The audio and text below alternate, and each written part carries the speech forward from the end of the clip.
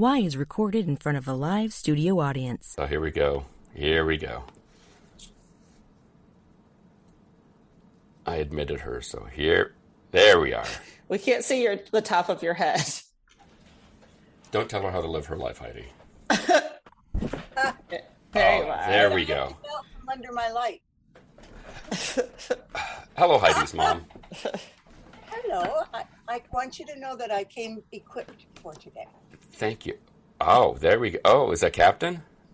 Yes. Oh, she has wow. a Captain mug. Of course she does. Very few people. There are very few people that have guys. We're good. So much better now. Yeah, please. We were texting about this beforehand. As much as I am looking forward to this, I am the exact inverse of dreading this next week when we talk with my mother. So. How exciting. Yeah, so I'm going to. Your audience before you begin. What was that? You've won us before you begin. This is true. I mean, we already love you. Yes, but, there's a little anxiety here. I would hope so. Yes. I hope so. But we thought hitting 200 episodes is some sort of milestone. I don't know what, but what better way to mark it? We had a member of the Ramones for episode 100, so obviously next step is to bring our mothers onto the show. Do you know who the Ramones are, Mom? I do not. Perfect. Excellent. Thank you. Do you know who the Who is? Who what? Do you know who the Who is? I know the name. Do you know who Wham is? Don't even know that name. Yes, you do. I thought of all of them, that was the one you would know. Wham? From the 80s, George Michael, Andrew Ridgeley. I know George Michael. Okay, there we go.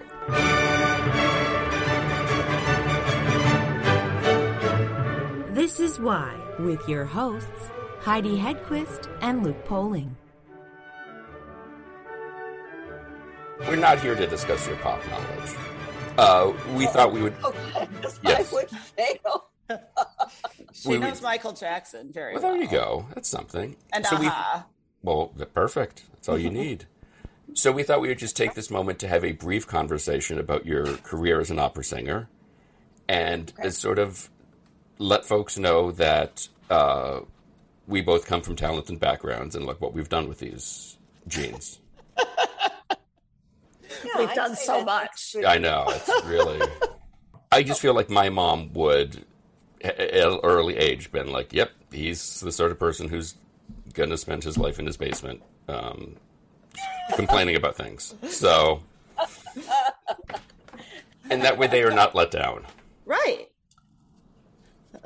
But let's... Well... Yes. May I just say that both of you awe me every time I listen to your podcast with your knowledge of things that I never knew before. You're full of information, and I don't see how in your relatively, to mine, short life, you've accumulated so much knowledge on so many topics. I'm blown away. Did you say inane topics? Because that's really what we are. I don't know if we could change a tire. Together, definitely not. No. Somebody would be knocked out with a wrench. But and it wouldn't be me. Yeah. You have so much fun. You have so much fun. And I love the podcast. Well, thank you. And I should say it has been a delight collaborating with your daughter on this project. And don't actually feel that. No, but like the past, what's it been? 3 years almost? 2.5, 3 years? 2.5, yeah. See, it's flown by. It's been lovely, and we're taking on more and more ridiculousness every day, which is lovely. And I think you of anybody would understand what I'm up against. You have my complete sympathy. Yeah, she's a handful. Let's be honest. Let's be honest. Yeah. She can be challenging. Real humdinger, yeah. Real humdinger. I've been humdunged many times. But we're not here to complain about Heidi. Oh, we could, though. We could. No, we have another 199 episodes to do that. But how did you get started in opera singing? I mean, do you grow up an opera fan, I'm assuming? What happened to me was that my father was a Methodist minister, as you probably know, which meant that I was constantly put into choirs. And that meant that at about the age, very early, 11 or 12, people started saying to my parents, this is an extraordinary instrument, and you need to get it trained and take care of it. It's funny, I just had a conversation about this the other night. Someone asked me, because I was laser focused from the time I was 12. I mean, I was never going into any other career or path. And someone said to me the other night, was this your choice? And that was a heck of a question.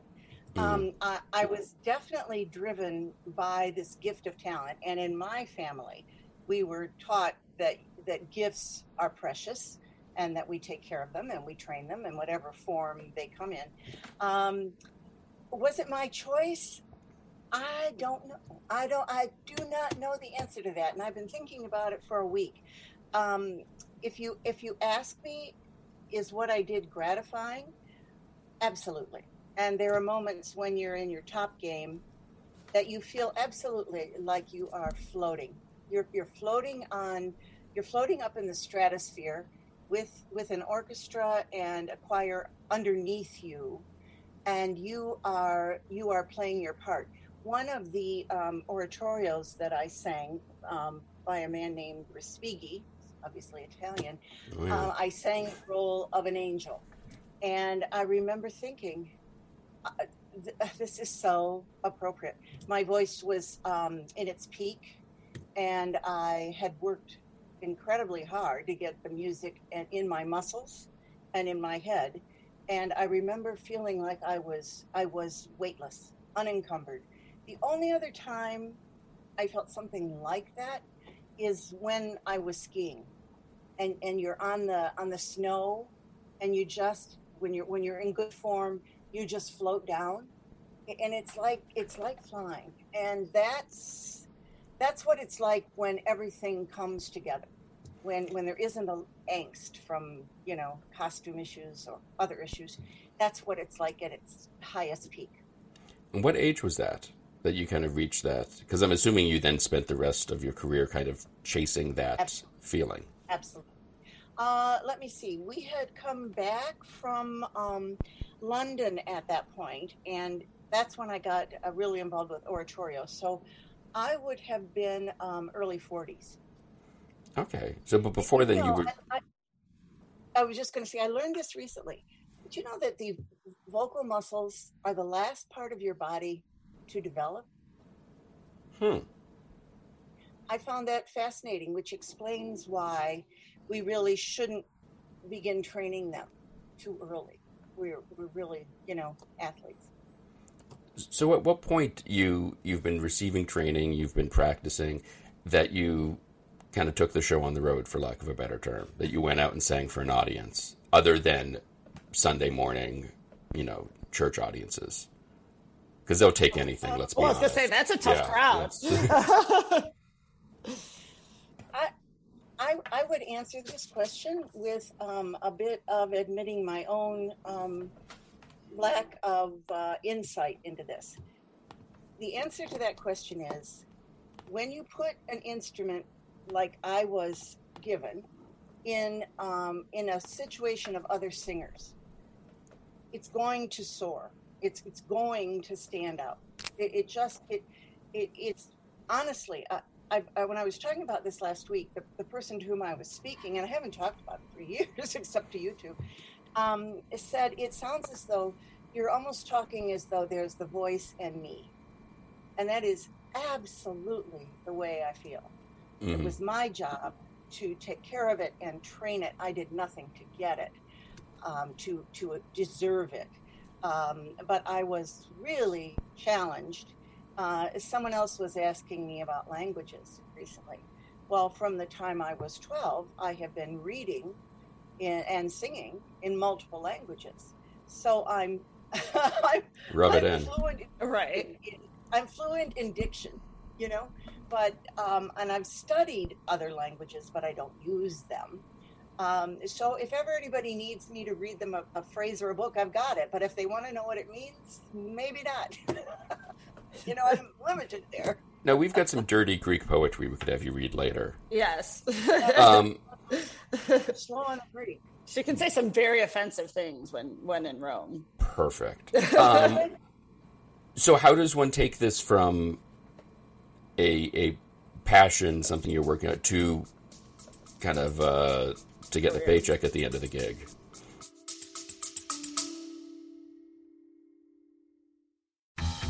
I'm comedian David Race in Los Angeles. I host a celebrity-filled paranormal talk show like no other. Monstrosity has great guests answering weird questions. You won't believe the combo of celebrities and paranormal experts who've been on this show. I guarantee you'll like Monstrosity, or you get your time back. Go to monstrositypodcast.com right now and take a look.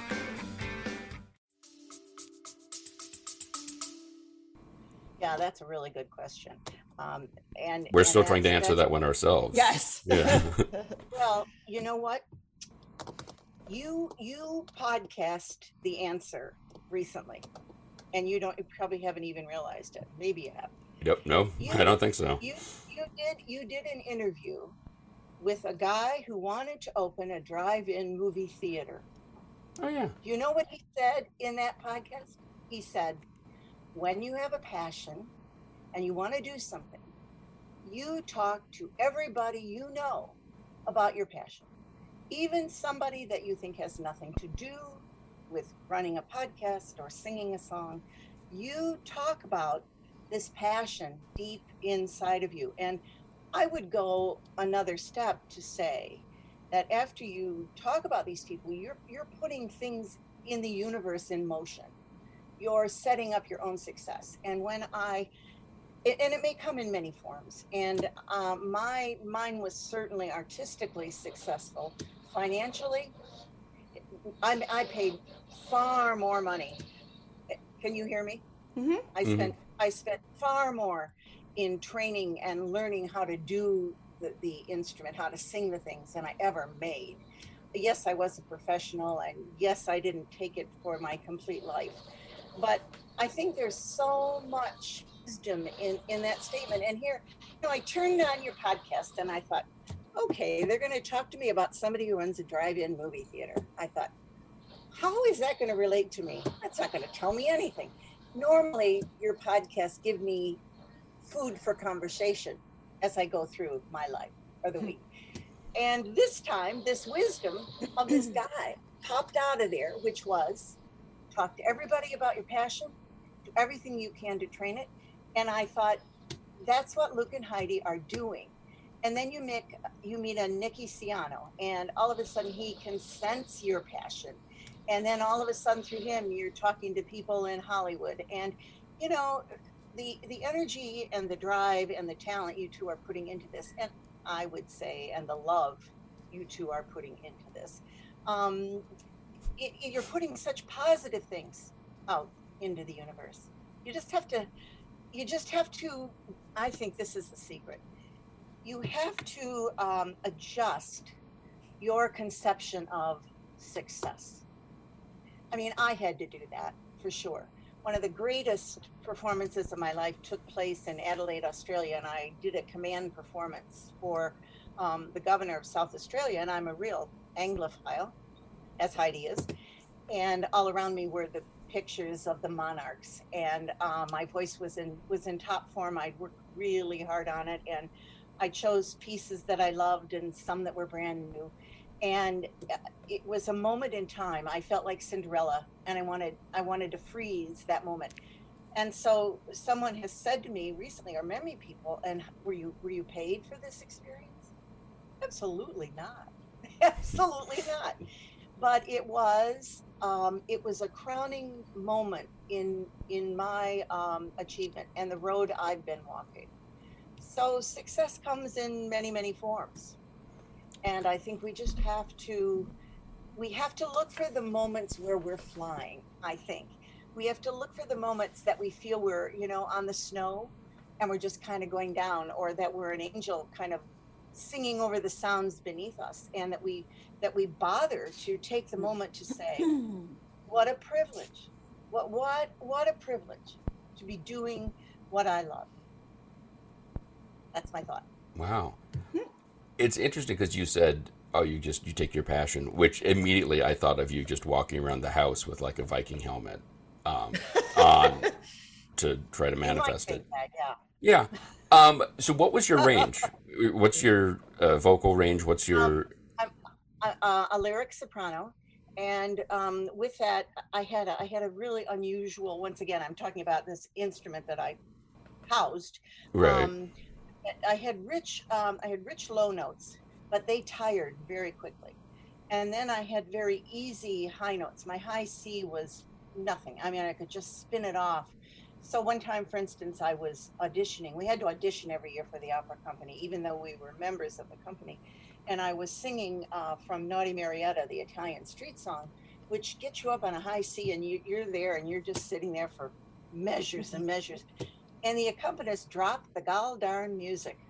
And I'm already in this long hold. So he stoops down, picks it up, brings it back up, and my instrument just kept on holding, just kept on going. And I thought, good for you. Good for you. So the most beautiful part of my voice was definitely the high voice, the higher notes. And it's a very passionate instrument. I have always felt it's best suited to the more passionate music. And that, again, is definitional. I always think Puccini repertoire, well, let's face it, Puccini repertoire speaks to my core. It brings out the emotions in my heart, even though I have heard it countless times, even though I sit in a performance of Butterfly and I could never sing a butterfly, far too tall. But I know almost every line. Not Japanese. Never stopped anybody else before. That's probably true. But even though I know it so well, when I hear it, my emotions are just, they're just stirred, and to be in it and to be able to express it is fabulous. Oh, this might be something that might be interesting based on some of your topics of podcasts. Yeah, we'll be the judge. There is a character in a Puccini opera called Musetta, and she is a streetwalker, a very high-level streetwalker. And I fell in love with this music when I was 14 or 15, and I said to my voice teacher, I really want to sing that Quando Men Vo. I'm ready. I've got it. She said, dear, you have not lived long enough to sing that song. And she wouldn't let me sing it. Jan let me sing it. Huh? Jan let me sing it. Oh, yeah, well, explains a lot. Explains a lot. Yeah. What is that? To hear you talk about this idea of the instrument, and then you almost sort of secondarily comes the acting side of it. What for you is that percentage of being able to sing the part, to hit the notes, be able to sustain all of that stuff, and what percentage is being able to tap into that emotion? Is that a percentage, or is that just one and of the same? You've hit on one of the very toughest things about singing, I think. We're done here. Because you are so geared by technical information, which means, where's my tongue? Is my palate up? Is my breathing supported? Am I having a pure vowel, or am I coloring the vowel? So all these things are preparation work that you do.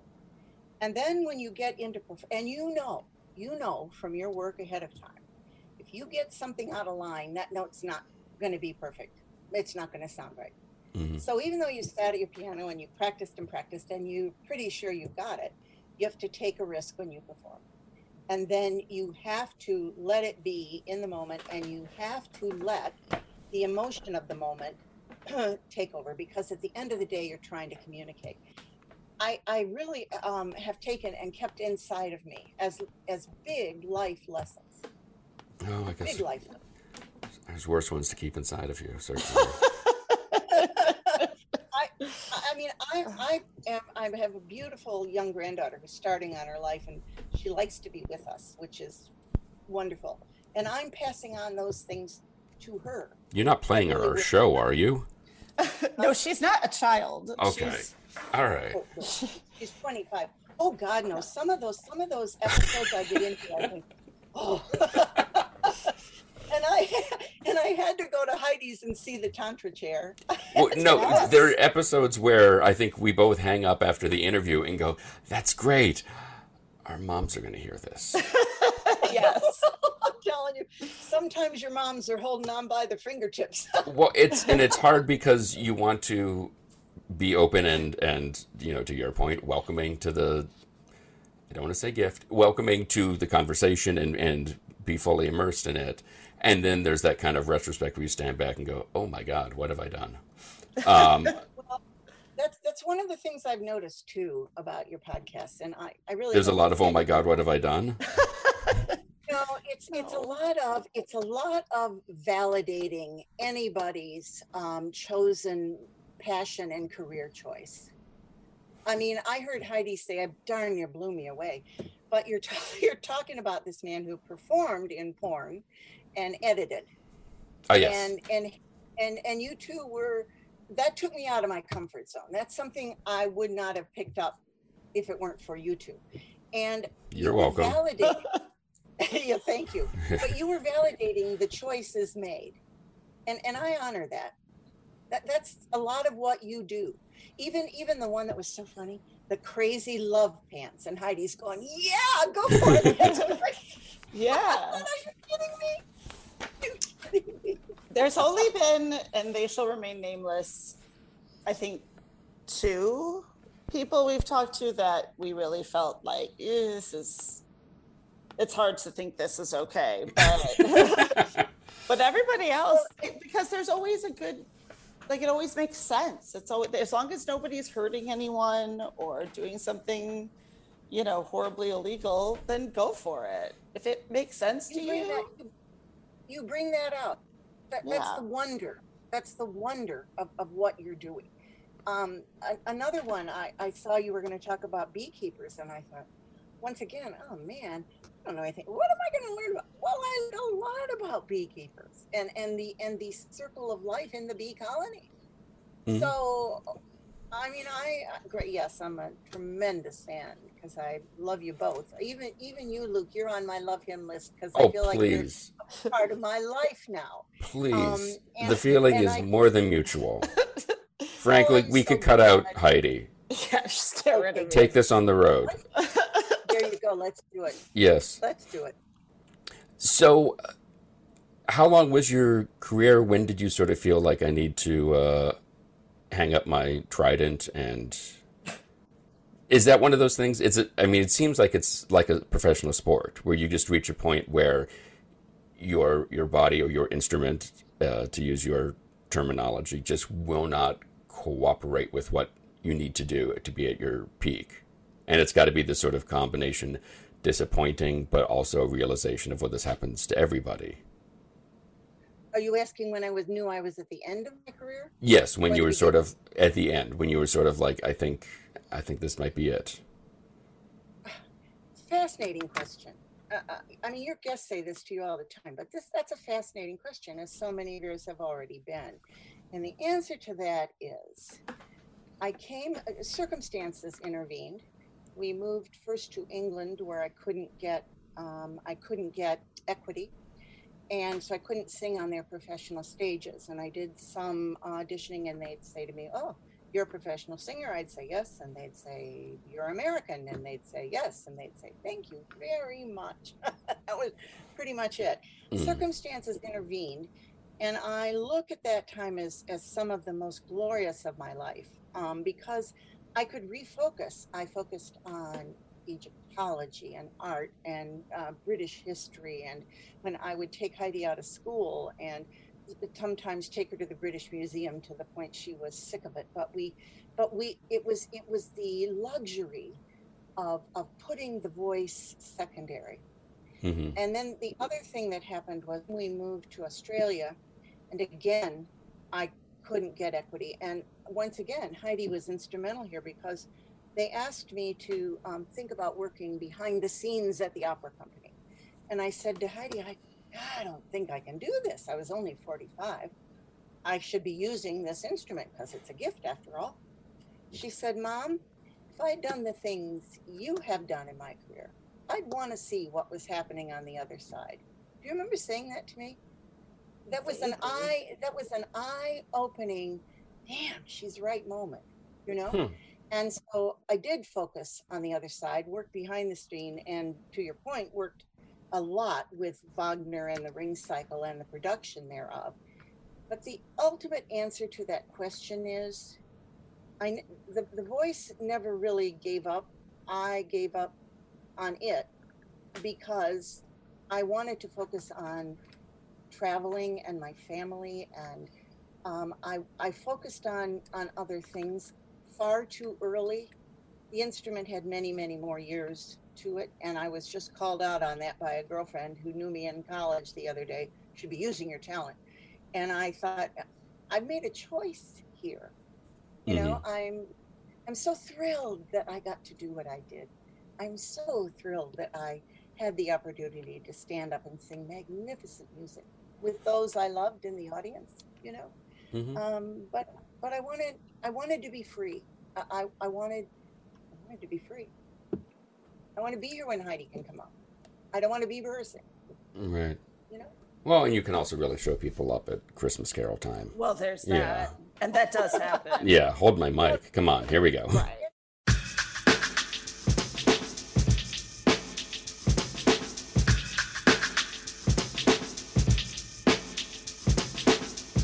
You can check us out on all the various socials. Be sure to visit our website, and don't forget to leave us a review. Today's show is produced by myself and Heidi Hedquist. Our reluctant producers are John Sauvé and Sandy Stone. Our willing producers are Rachel Allen and Randy Jeanette. Our intern is Zach Jackson. This one's for Philippe. Thanks for joining us. Flash, we're coming home.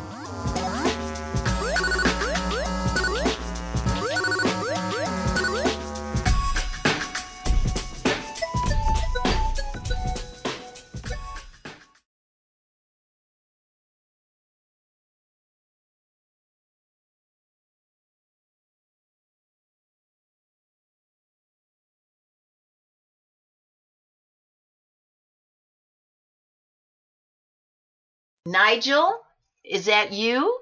Are you here, Nigel?